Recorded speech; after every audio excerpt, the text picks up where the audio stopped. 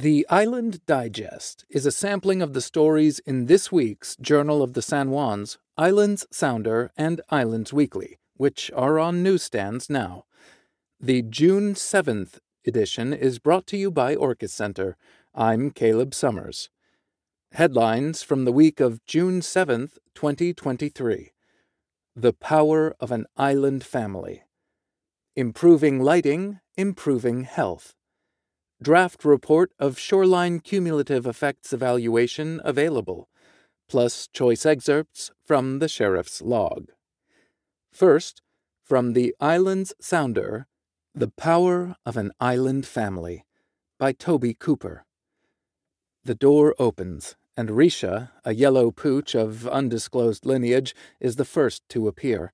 She greets without fanfare, blocking all entry, demanding a pat on the head. No pause, no fuss, just a quiet stipulation that all visitors pay a toll at this door. A small fee in homage to the just and peaceful home of Christopher Evans, Rusty Diggs, and daughters Bella and Mona. Theirs is an indelible story of family, where love and trust win over adversity and fear. It all begins 2 decades ago, with Christopher and Rusty happily sharing a mutual ardor for permaculture and a spiritually guided value set. Quickly, though, their friendship morphed into a transformative romance, the kind that leads to calling home and changing plans. But no plans could have prepared them for the legacy of love, trust, community, and challenge that has become their story to tell. With their 2003 romance still young, Rusty perceived she was facing a crossroads in her life. She enrolled in a 10-day cycle of meditation. On day 8, she had the sobering epiphany that she was pregnant. But there is more. Upon hearing of her conviction, Christopher revealed he, too, had experienced a dream sequence with the same plot lines while she was away at meditation. Rejoicing, they began to reshape their vision of life going forward. Suddenly, there was the commitment of children, they recalled. So you start to formulate a plan. But some plans are only good for the day. They decided to celebrate over their favorite farm-fresh breakfast. Christopher broke the first egg into the pan, and, remarkably, it was a double yolk, he said. Then I cracked a second egg, and yikes, it was a double yolk too. They looked at each other and spoke with one mind. Twins! And so it was. For Christopher and Rusty, events threatened to outpace their ability to cope. They desperately sought stability. Bartering and house-sitting, they moved 3 times in 13 months, ultimately settling in East Sound. But then the twins, Bella and Mona, arrived 8 weeks premature, tiny and precious at 3 pounds each, and an arbitrary birth trauma left Mona with severe developmental disabilities. It has been a spiritual path, Rusty remembers, recalling her reconciliation with the parent I thought I wanted to be compared to the parent I had to be. Birth stories are usually filled with positivity and joy, Christopher added. For us, it was filled with months of upheaval, which developed into a time of fearsome uncertainty. They were told one of the highest predictors of family breakdown is having twins. Another is having a disabled child. The medical world delivered a dire prognosis for both children. All we heard was, "You can't," they said. But rather than yield to despair, they purged the word can't from their vocabulary and put their trust in the family and friends who lifted us in that time of need. Still, the early years were filled with happiness, perhaps in part because the buoyant family believes in miracles. Rusty notes that the girls were born as Gemini twins on June 9th, 2004, traumatically early, but on that exact date, Venus, the planet of love, was its closest to Earth in 200 years. And Christopher credits his mom, who was his inspiration growing up. I never knew I was lacking anything. She made everything fun. Because both Christopher and Rusty grew up with books, they never tired of reading to the girls. "In those early days, we read to them for 3 hours every day," says Christopher. In 5th grade, Bella read War and Peace. Mona picked up the Odyssey and the Iliad. "We didn't have a TV until they were 12, he added. As Christopher spoke, Risha entered the group and made her rounds, extracting another toll of affection from each family member. Then, an improbable chicken, the color and texture of mocha chip ice cream, clambered up the outside stairs. "This is house chicken," Rusty offered. "The record for chicken longevity is 16 years. House chicken is 13. Bella picks up house chicken from the middle, like a cat. The bird flaps strenuously for a moment, then hunkers down and buries her head in the crook of Bella's arm, punctuating the cat-like meme. "In 7th grade, I decided I wanted to go to Harvard," she said, raising a few eyebrows at the time, but when someone told her, "Kids from Orcus don't get into Harvard," the family never blinked. Rusty interjected, "Why would anyone say that?" Bella persevered all through school, never losing sight of her dreams. This year, she was awarded a full scholarship to Syracuse, but declined when Harvard University offered the same, a first in the history of the Orcus schools. Facing her impending time away from Orcus, Bella says, "It's time. I'm ready to go. Honestly, I feel secure in my path." Longer term, her plan includes law school, leading to a career as a defense attorney. Leaving Orcus will also be Bella's first separation from Mona, the twin with whom she shares a web of invisible bonds. Mona's disability cast Bella into the role of cultural liaison, helping Mona absorb lessons from the outside world. "There was vicarious learning," said Rusty of the girls' early years. "Mona was quiet. Bella never stopped talking." For her part, Mona is a force, soon to be on her way to Whitman College, a progressive school with unique accommodations for students with disabilities. Christopher will collaborate as the primary caregiver as his daughter navigates the complex challenges of college life. With Mona, a more willing and deserving recipient could not be found. She absorbs everything in the world around her, loves history, quotes Greek and Roman mythology, and wants to write about it all. With Bella in faraway Boston and Christopher and Mona in Walla Walla, Rusty looks forward to time with her guitars and learning piano.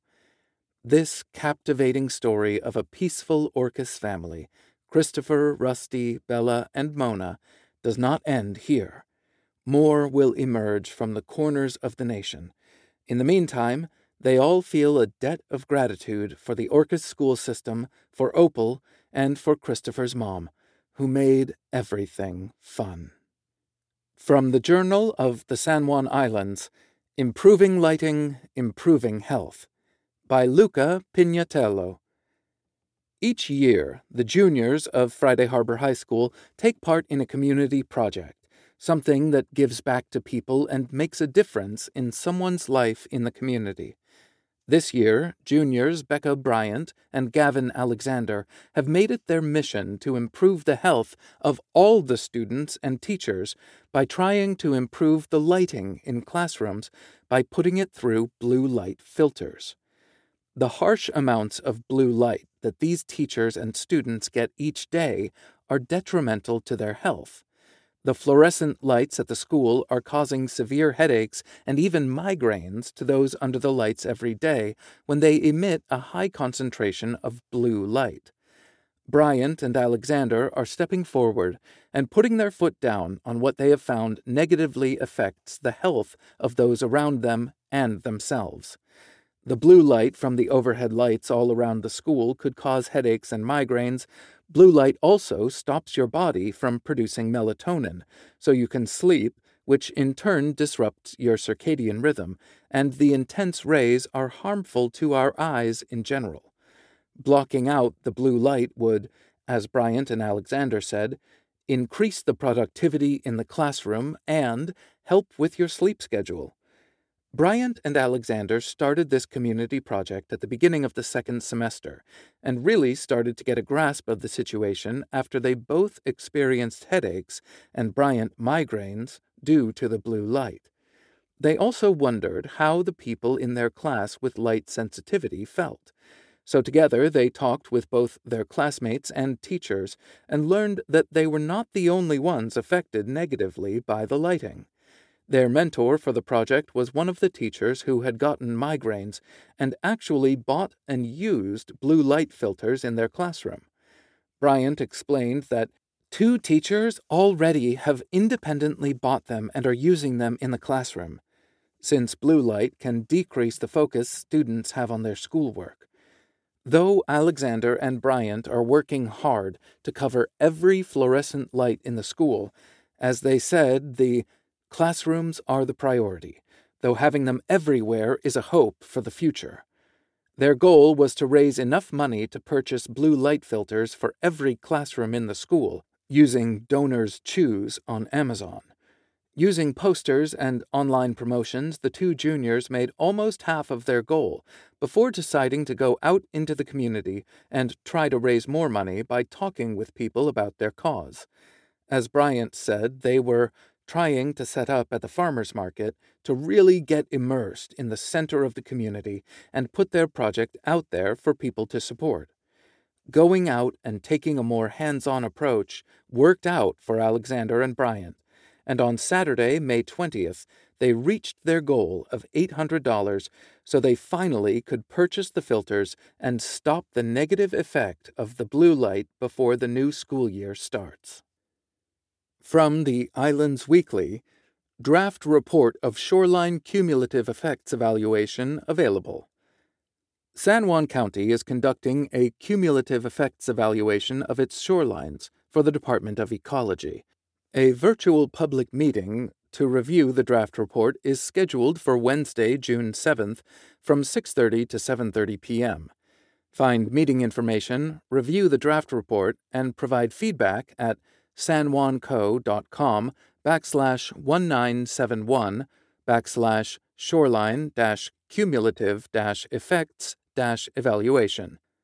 What are shoreline cumulative effects? Shoreline cumulative effects are changes in coastal health resulting from human development activities across a region.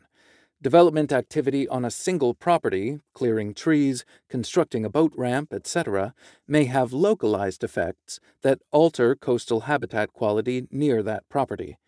When many properties within a reach of the shoreline are altered or developed, the cumulative effects of those actions on near-shore habitat health are greater than the impacts from altering a single property.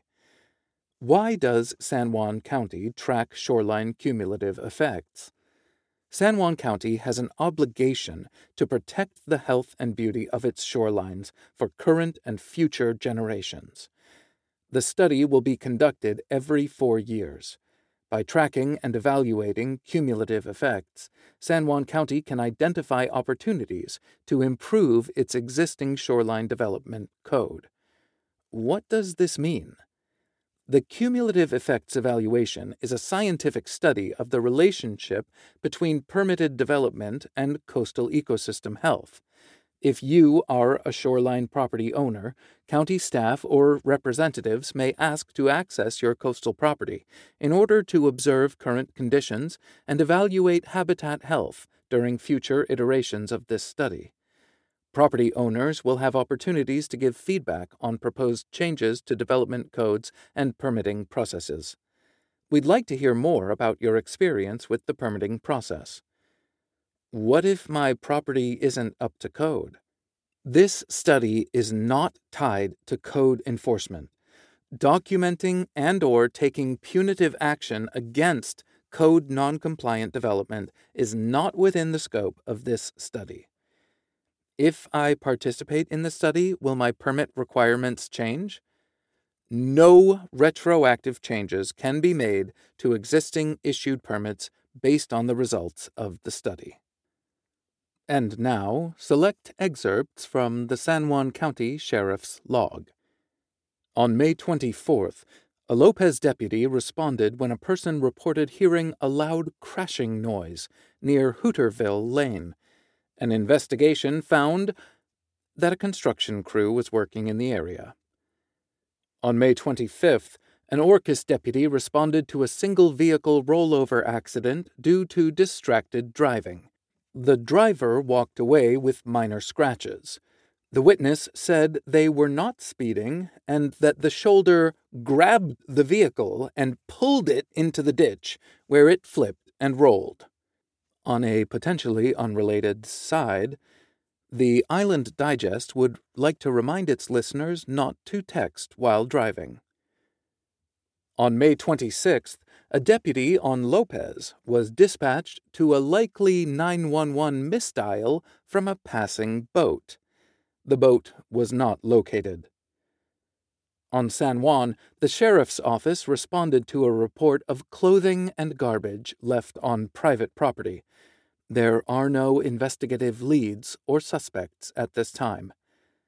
A deputy on Orcas spoke with a citizen who wanted to report a possible residential burglary. Neither the individual nor the deputy had the legal authority to be at that residence. The homeowner had not reported any burglary.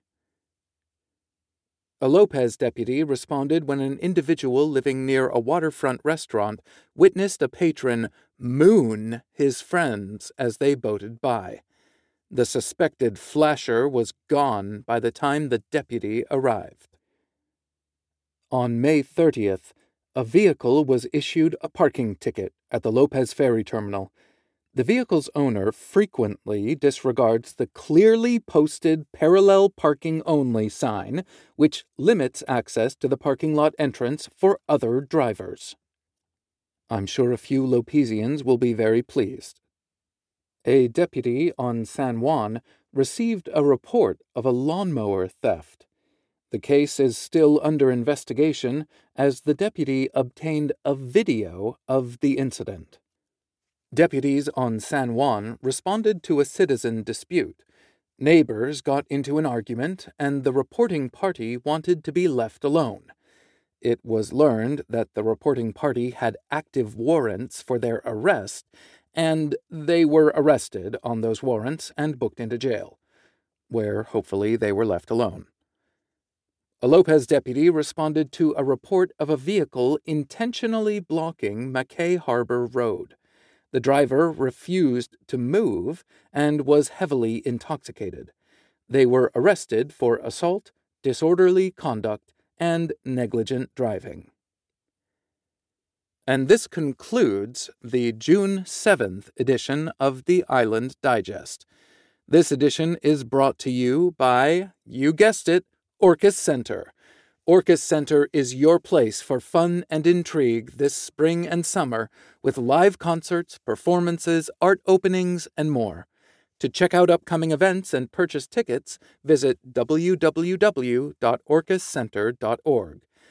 Thank you for listening to the Island Digest, a small sampling of what's in your local print newspapers this week. The Journal, Sounder, and Weekly rely upon advertising, subscriptions, and donations to support our mission of high-quality community journalism. To contribute, visit our websites or email publisher Colleen Smith Summers at csmith@soundpublishing.com. Thanks again for listening, and come back next week for more local news from San Juan County, Washington. I'm Caleb Summers.